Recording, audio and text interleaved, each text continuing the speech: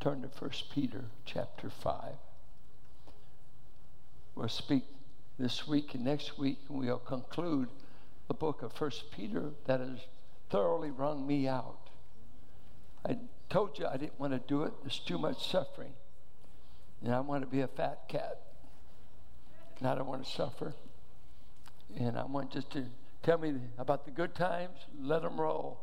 And Peter says, you can expect suffering if you live for Christ. That's hard to convince people to ever sign up. But those that he saves, he enables to endure whatever comes with it. I want to look at, you need shepherds for troublesome times. You need shepherds for troublesome times. And he's going to give us in the first 4 verses 4 things about these shepherds. Their duties. 2, their motive, why they should do it. 3, how they should do it, the manner in which they will shepherd. And finally, what their reward will be. But before we do that, let's take this shepherd language that's in the Bible and look at Ezekiel, if you will. Ezekiel 34. When God describes the bad shepherds of Israel, bad shepherds, he called the leaders of Israel shepherds, or he called them elders, and that's used interchangeably in 1 Peter. I'm an elder. I'm telling you to shepherd or pastor God's people. But listen to God's description through Ezekiel of the kind of shepherds that were over Israel. Look at chapter 34. Listen to what he says.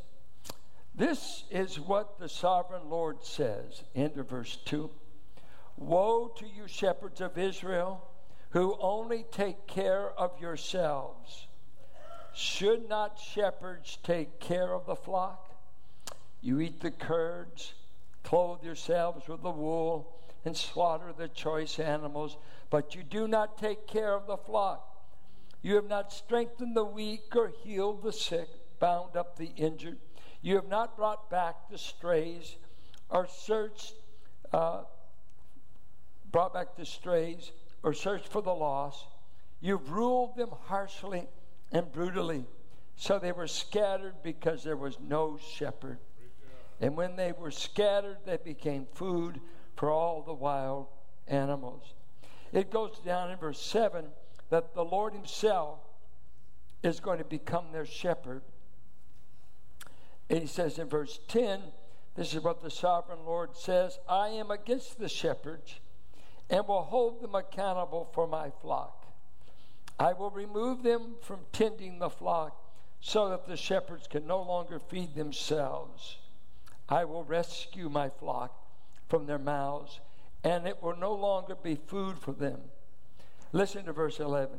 For this is what the sovereign Lord says, I myself will search for my sheep and look after them. Look at verse 15. I myself will tend my sheep and have them lie down, declares the sovereign Lord. I will search for the lost and bring back the strays. I will bind up the injured and strengthen the weak. But the sleek and the strong I will destroy. I will shepherd the flock with justice. Verse 20.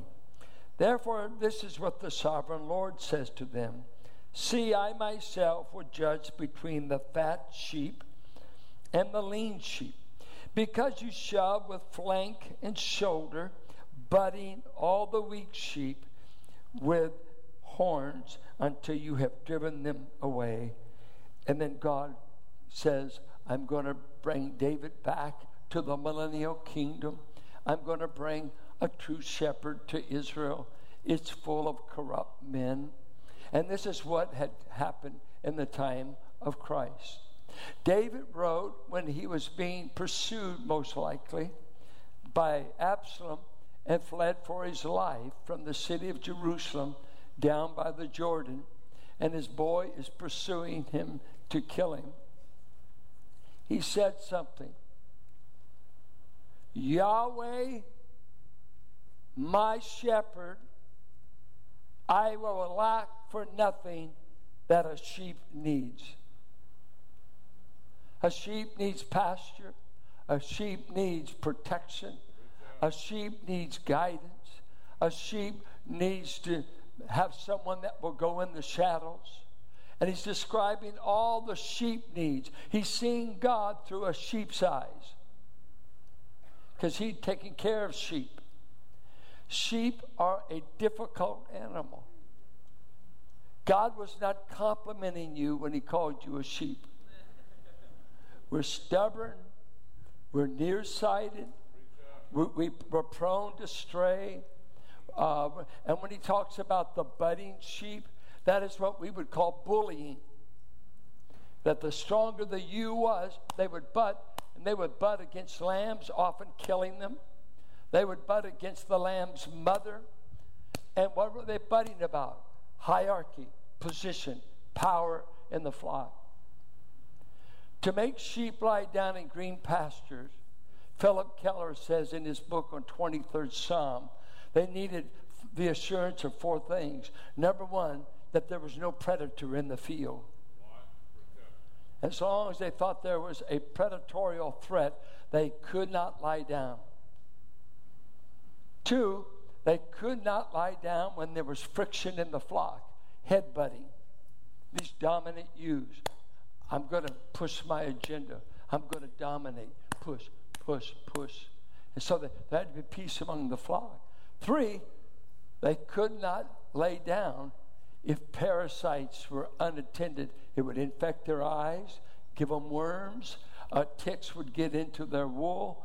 They were so miserable. They were like a dog scratching for fleas all the time. They'd be standing. They could not lie down. And then they could not lie down if they were searching for food. But David said, my shepherd makes me lie down. He handles my enemies. He kills the things that would kill my soul. He is my protector. And guess what? He provides everything I need to be nourished to serve him. You see, with Yahweh is the shepherd. You've got to, first of all, Peter's going to talk about human elders and shepherds. And we try to match this shepherd. But believe me, we all fall short. But you got a shepherd, whether you got anyone around here that shepherds you. But we're told to shepherd you. Now go to John 10. John 10. Listen to what Jesus did. He gave an address to the Pharisees, who were crooks, and the Sadducees were nothing but religious, crooked, greedy men. They did not love the people. They loved money. And they were politically in line with Rome. Pay off, pay off. It was a wealthy position to be a rabbi at that time. They were a corrupt bunch. And Jesus said, I tell you, Pharisees, anyone who does not enter the sheep pen by the gate or the door, but climbs in some other way, is a thief and a robber. The one who enters by the gate is the shepherd of the sheep. The gatekeeper opens the gate for him, and the sheep hear his voice. He calls his own sheep by name, and he leads them. He said, a stranger they will not follow. He says in 7, I am the gate for the sheep. That phrase always bothered me. But Palestinian shepherds at night, they would lay down at the entrance to the sheepfold. And so anything in it had to jump over the shepherd, and anything that wanted to get in had to go through him. He said, I am the door. I'm the one you got to go through. Then he says, verse 11, I am the good shepherd. Wait. Psalm said, Yahweh's my shepherd. He said, I'm the Yahweh of Psalms 23. He finally showed up. God said he's going to get himself another shepherd for his people. Jesus said, I just want you to know I've shown up. I am Yahweh's shepherd. Watch this. I am the good shepherd, in contrast to the bad ones. The good shepherd lays down his life for the sheep. Wow. The hired hand is not the shepherd and does not own the sheep. So when he sees the wolf coming, he abandons the sheep and runs away. You see, the shepherd bought all of his ewes. He bought the flock to start with.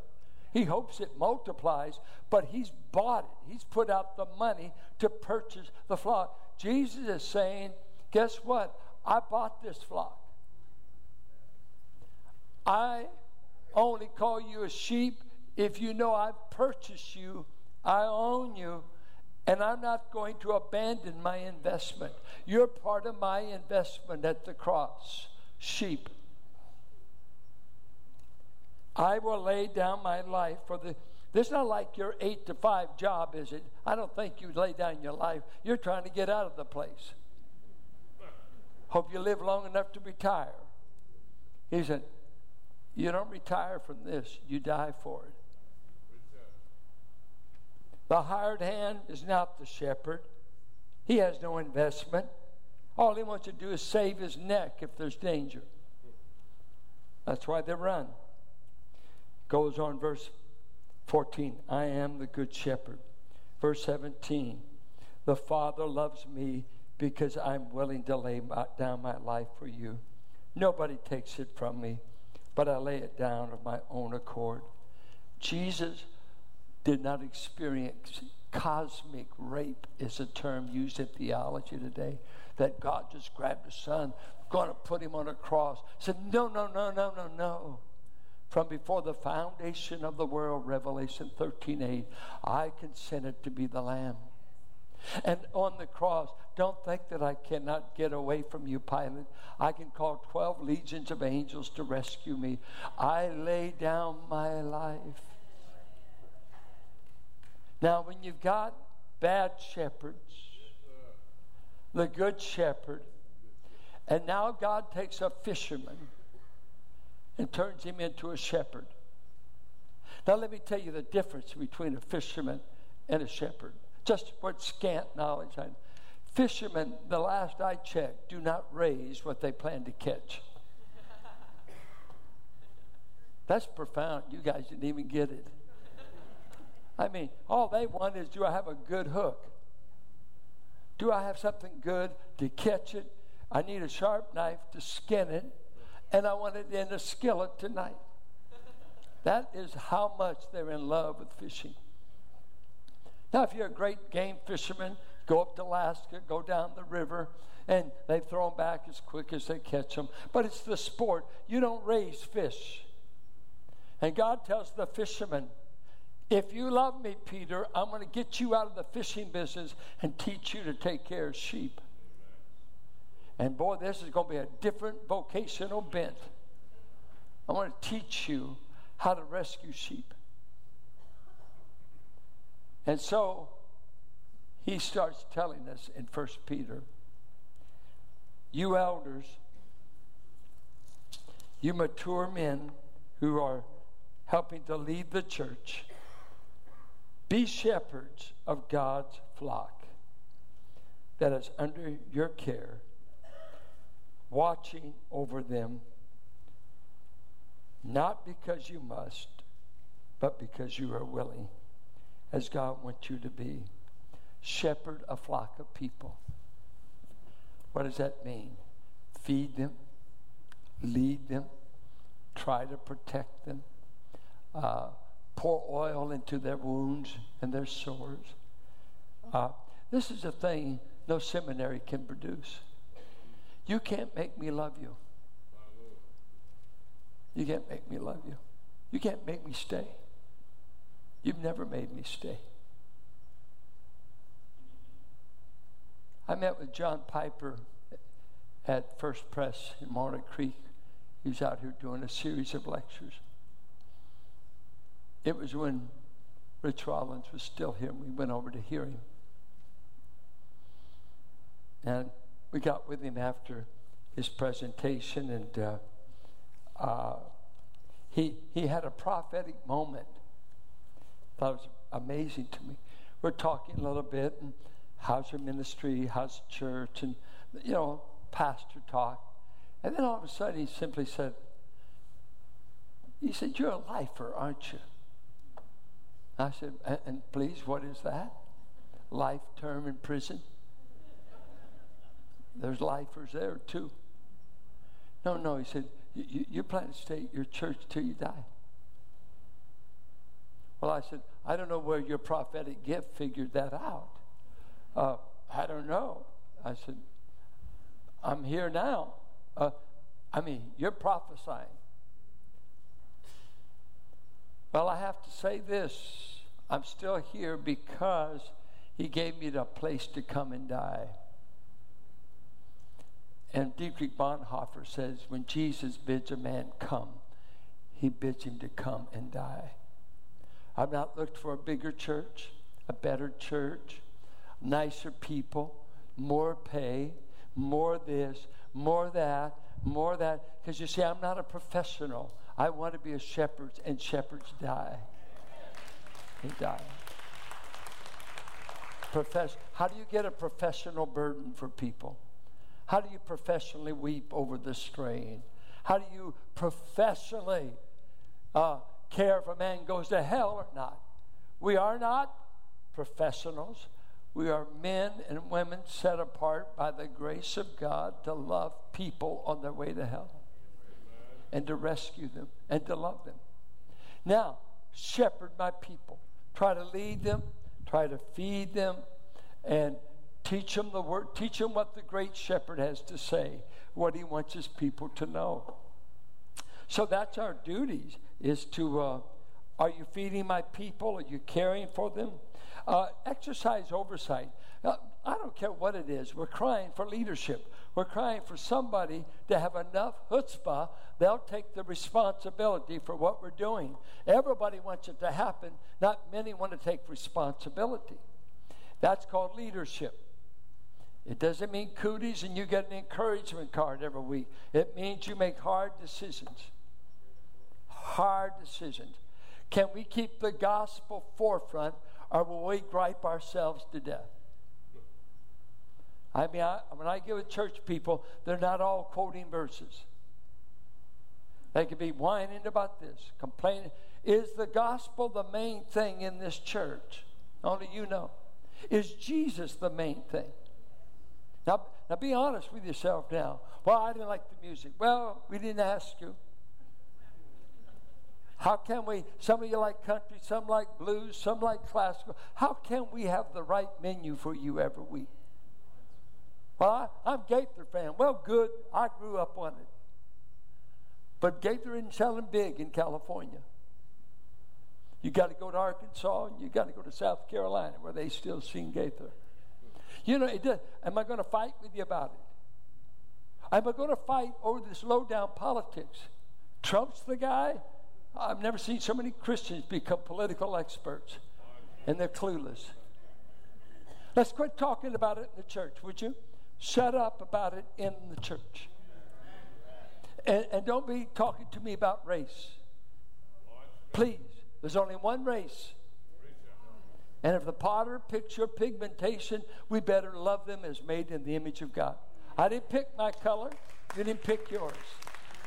But I'm not going to devalue you because of your color. Did you hear me? Don't be talking. What the world is going through on racism and skinheads killing blacks and burning black churches. Friend, we hate it. We hate it because that's a hate of humanity. If you don't even need to be a Christian to love people and give them value. Jesus said, when I go to the cross, I will purchase people from every kindred, every tribe, and every tongue. Don't you divide it up, or you're in sin. Racism is sin. It's a sin. There's no negotiations with it. But we're in God's church. We've been made one people in Christ. So now I said, shepherd my people, give oversight and leadership that will benefit them. 2, what's the motive for doing it? Why? Are you in a racket? Oh, I hear you're a pastor. What's your racket? A guy asked me that one time. He said, you act like a used car salesman. What bothered me was Frank Griffith was in the church and he just walked away. And I just wanted to smack him. Because he calls the preacher my buddy here is a used car dealer. He must have thought I had some racket going. Who wants to take care of God's people? Most of you don't. Most men don't. They want to make money. They want to be liked. They don't like conflict. And you can't lead people without conflict.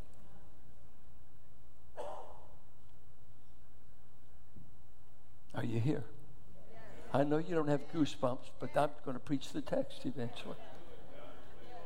You do it. What did he say? You do it not because you must.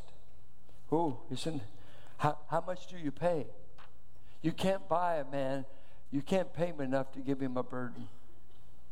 You can't pay him enough to want to lay down his life for a flock. That's what's happened. We're changing pastors so quick in America. Every 2 years is the average. That they're all trying to get employment. They forgot about ever staying long enough to be able to love.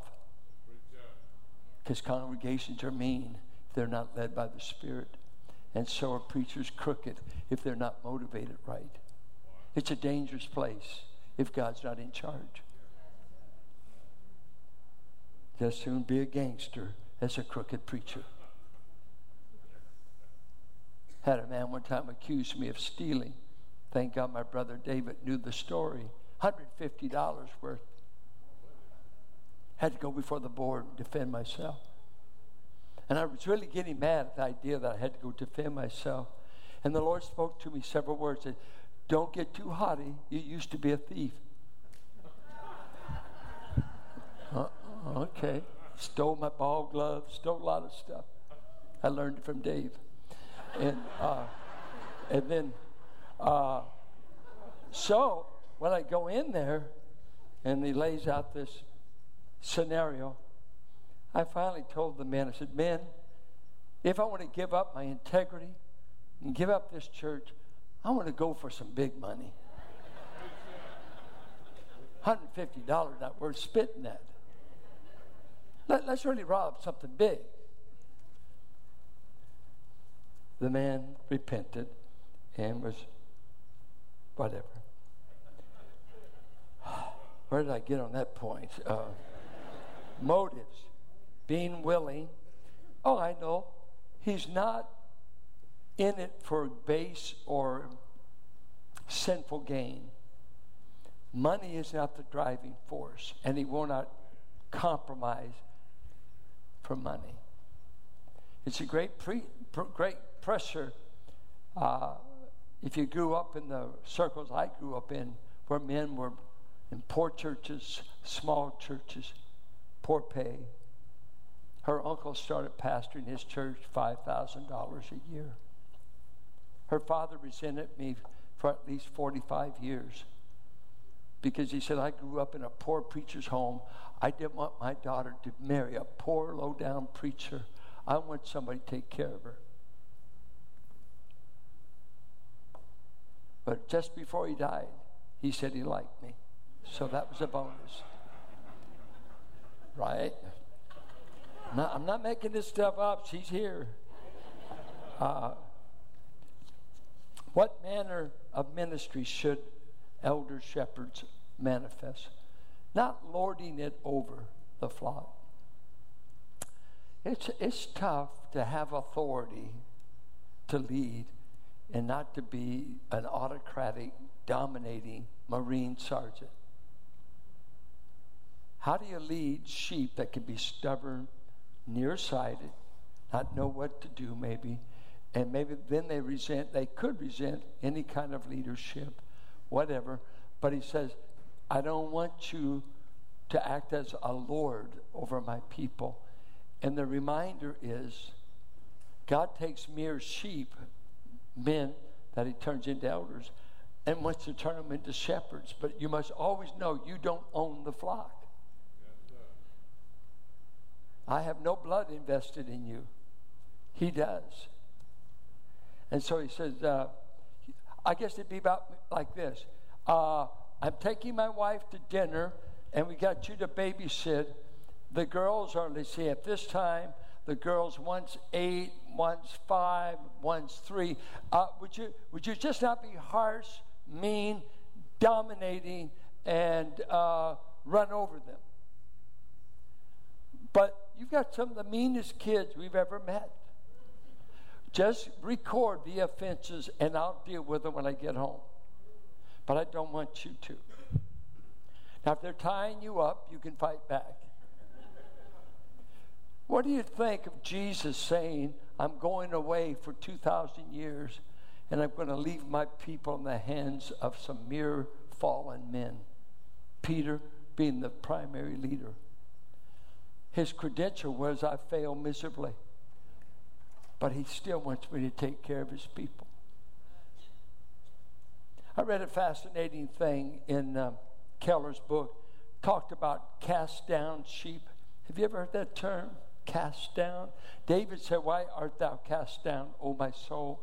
In Englishman's shepherd language, Philip Keller tells us that cast down was reference to cast down sheep. They would call them, they are cast.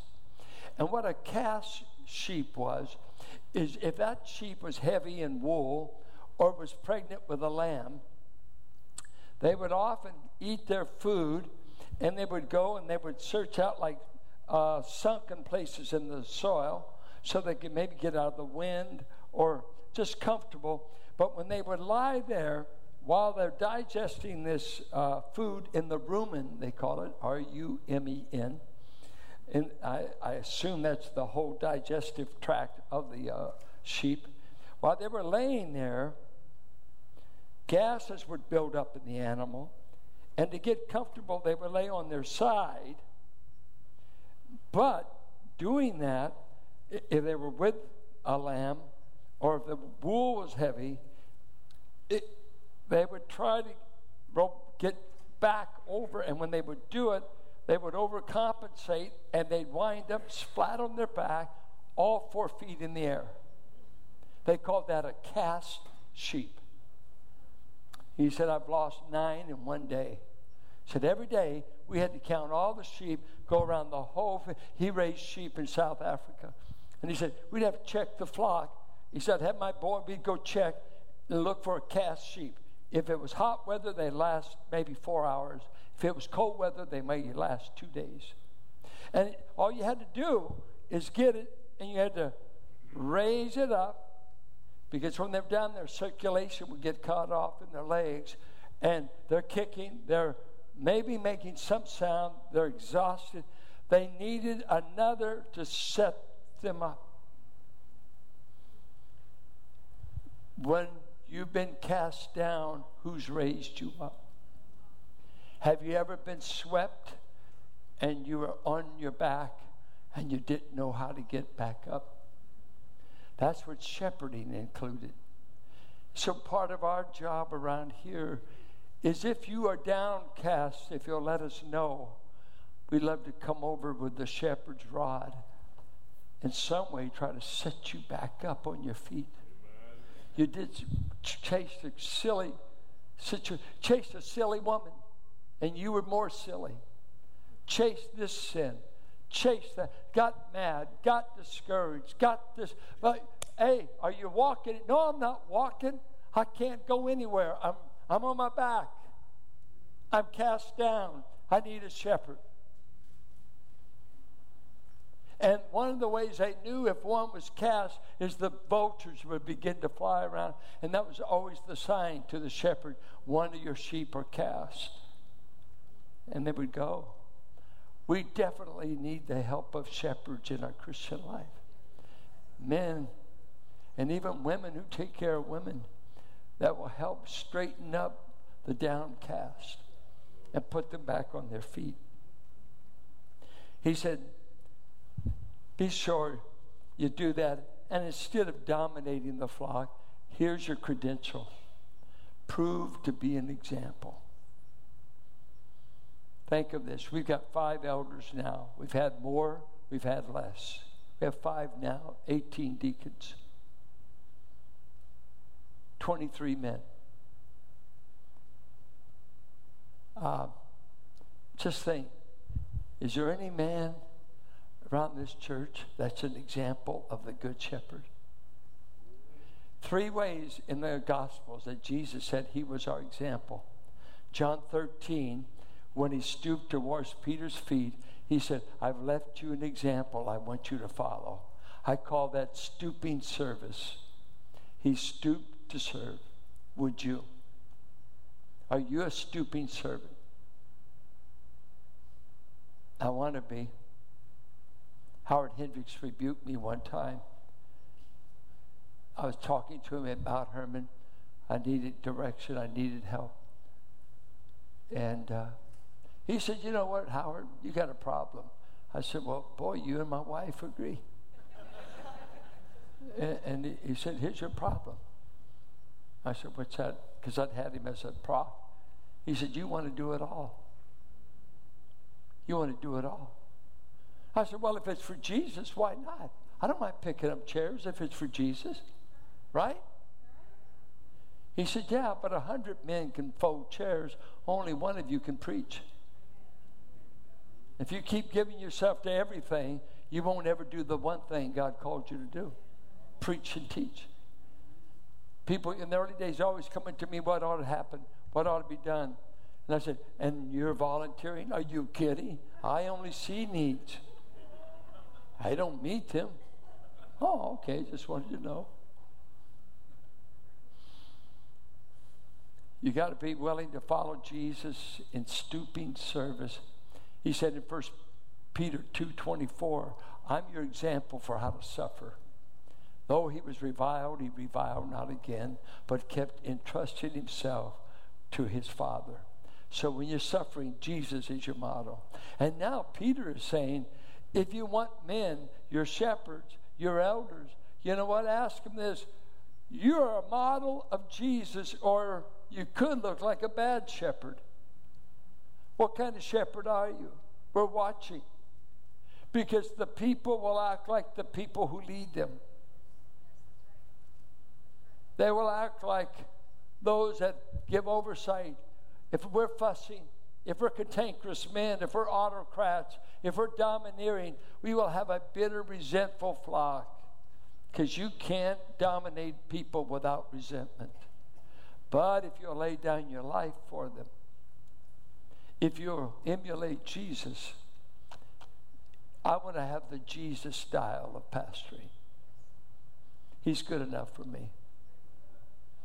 If I could only treat you like he treats me, oh my, I would long to be that kind of a shepherd. And then he says, and when the chief shepherd appears, you will receive the crown of glory that will never fade away. And who is he saying this to? Can't hear you. What does the text say? Who's he talking to? Joe's pool hall? The elders. The elders. So every elder in our church ought to be convicted immediately. Are we doing this? Are we motivated this way? What's our style of leading? Would we lay down any of our life? They prayed and met with me for 3 hours last night. And poor Tilly said, did you remember our date? And so we all prayed for Edwin as he went home, that she would be tamed. They give up time all the time. Deacons do the same. We have people giving up hours every week to help you in this flock. How do you think we pulled off Vacation Bible School? How many volunteers did we have? About 200. I mean, people were all over this place. Thank you, servants. Thank you, stoopers. Thank you for taking time for an 8-year-old. Thank you. I think God's got a reward for you. He tells these shepherds, many of who served at no fee, they just did good to survive with their life. He said, I'm going to reward you. Look at 2 Peter 1. And I close with this. Look at 1:11. 2 Peter 1:11. I'll pick up at verse 10. Therefore, my brothers and sisters, make every effort to confirm your calling and election.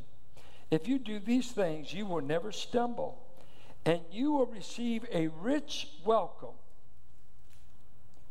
into the eternal kingdom of our Lord and Savior Jesus Christ. You know what this was used of? If you won at the Olympics and you went back to the hometown you came from in Greece, they would cut out a new place in the wall that was dedicated to your name. That's how they celebrated a victor at the Olympics. And this is the language Peter said, God is going to throw open the gates when you come.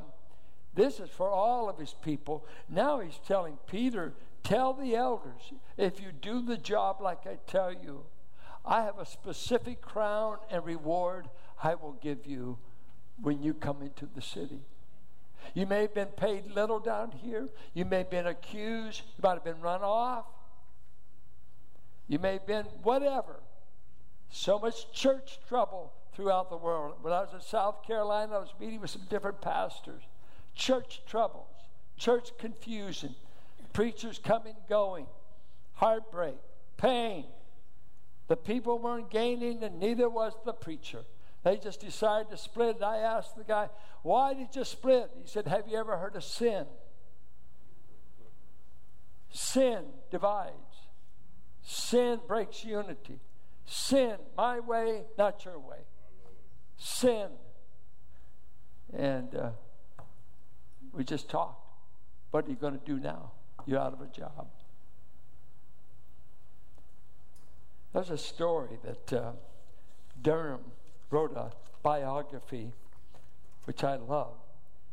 It's the story of Robert Manry, who grew up in Cleveland, Ohio. And he was 46 years old. And he went out and purchased a 13.5 feet dilapidated boat. He repaired the boat, christened it Tinkerbell, and learned to sail. June 1st, 1965, he set sail from Falmouth, Massachusetts, and is going to go to Falmouth, England. He starts the journey. It took him 78 days, many of them cold, wet, and painful, hit by storms, confused by hallucinations of hitchhikers and assassins, washed overboard, delayed by winds that were too great, and becalmed by lack of wind at all, plagued by loneliness and troubled by saltwater sores, he kept sailing. Manry expected to sail into Falmouth, wire his wife to come to his side, and that he would put the vessel and he would fly it back to the United States, come home with his wife, and just say, I completed a dream of a lifetime. But as he was coming down the estuary in Falmouth, word had gone out of this incredible solo sailing in 13 feet boat. It had gone throughout England. And he said as he was coming down the estuary, Shackleton bombers from the Royal Air Force were flying overhead. Newspaper teams were all over the place. At the last mile, boats, a flotilla of boats, Royal Navy helicopters, hundreds of people, over 50,000 people showed up to say, welcome to Falmouth. People were everywhere, standing along the shore, perched in window ledges, leaning out of doorways, crowded into jetties, thronging the streets, clinging to trees, cramming the inner harbor in boats. I heard that 50,000 people were there. I was dumbfounded. I just wanted to sneak into town and get out. And I came in. St. Stithian Silver Band played the Star-Spangled Banner and the Stars and Stripes Forever.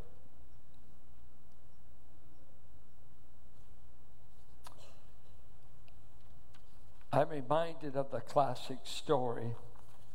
It's been told so much that it may bore you, but captures the idea for sure.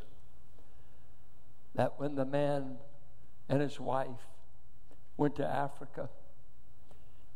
And he buried several children there and finally buried her. And after nearly 30 years of service,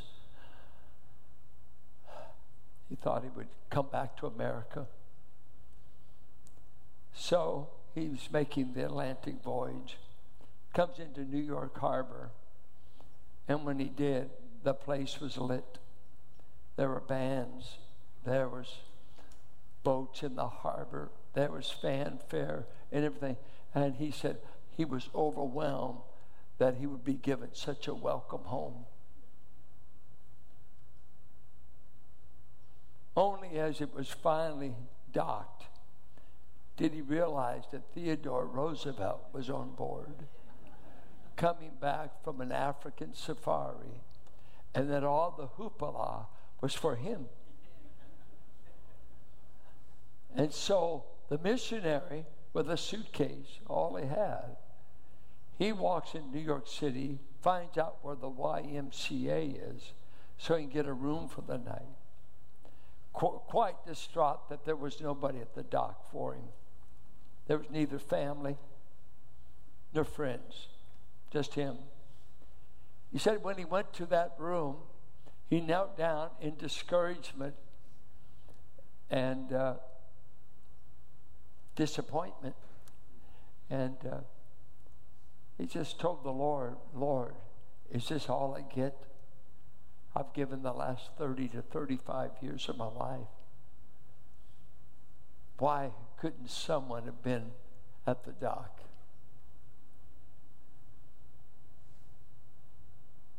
He said God spoke to his heart in that moment and said, you see, you're not home yet. Wait until you get home. I'll make it up to you. And I would like to say to every poor missionary, every poor pastor, every poor Christian worker, every rescue mission worker, every one of you that's ever made a sacrifice for the cause of Christ, wait till you get home. Wait till you get home. There will be no disappointments. There's a crown specifically for taking care of God's people. There's other crowns for evangelism, Philippians 2. There's 5 crowns. Look it up. I just ask, there will be no crown for griping. There'll be no crown for complaining. There'll be no crown for being stingy. There'll be no crown for being passive and take care of me. No. You know what? We have more than shepherds in the body. We have gifted people. Every one of us are to build up the body. We have some set aside to do specific work. We need all of you. Are you available? See, people say, where are the elders? Where's the new ones? Well, it's one thing to have character and even have ability, but you got to be available. And what we got is a whole lot of men in this church just ain't available. And we're supposed to staff and build it. And when we don't have extra cash, we're looking for somebody who says, would you do it for Jesus? Would you do it for Jesus? Virginia Hubbard told me years ago, I believe it was Virginia, when they saw the missionaries at the leprosarium, and a newspaper guy said, I wouldn't do what you do for $1 million. And the woman's reply was, and neither would I, but I would do it for my Savior. What would you do for Jesus you wouldn't do for anybody else? And I would like to say this to you. If you're here without a shepherd today, and your soul is famished, you can't find anything to quench the hunger and thirst of your heart. You can't find anyone to pour oil into your wounds. You can't find anyone to set you up when you're cast down. I invite you to invite Jesus to be your shepherd. He would love for you to come into his flock. You must enter through him. He's the door. You can't get, there's 1,000 ways you can go to hell, but only one way you can go to heaven. 1,000 ways you can go to hell. One way to heaven. I am the door. Come. I say to you, come. I know you're weary. I know you're thirsty. I know you're starving. I know you're blind. I know the world's wells have been poisoned and you're trying to drink from them. I say, come to me and I'll give you life. I'll give you living water. I'll give you the care of the Jehovah Shepherd that I am. Come, come. What keeps you from coming? What keeps you from coming? Would you rather be lost than to come? Would you rather be starved than come? Jesus said to Israel, I stood with my arm outstretched all day long to a stubborn people. He's saying, come. I'll shepherd you all the way from earth to the gates of heaven. You just need me. If you're here and you're without a shepherd, I'm going to pray, and you ought to pray at that time. Lord Jesus, be my shepherd. Only you would give your life for me. I take you. I enter by him. Mohammed won't get you there. Buddha won't get you there. New Age won't get you there. LSD won't get you there. Sex won't get you there. Money won't get you there. He is the door to heaven. Christ and Christ alone. Only he can save. Our Father, I pray for that soul that's here without a shepherd.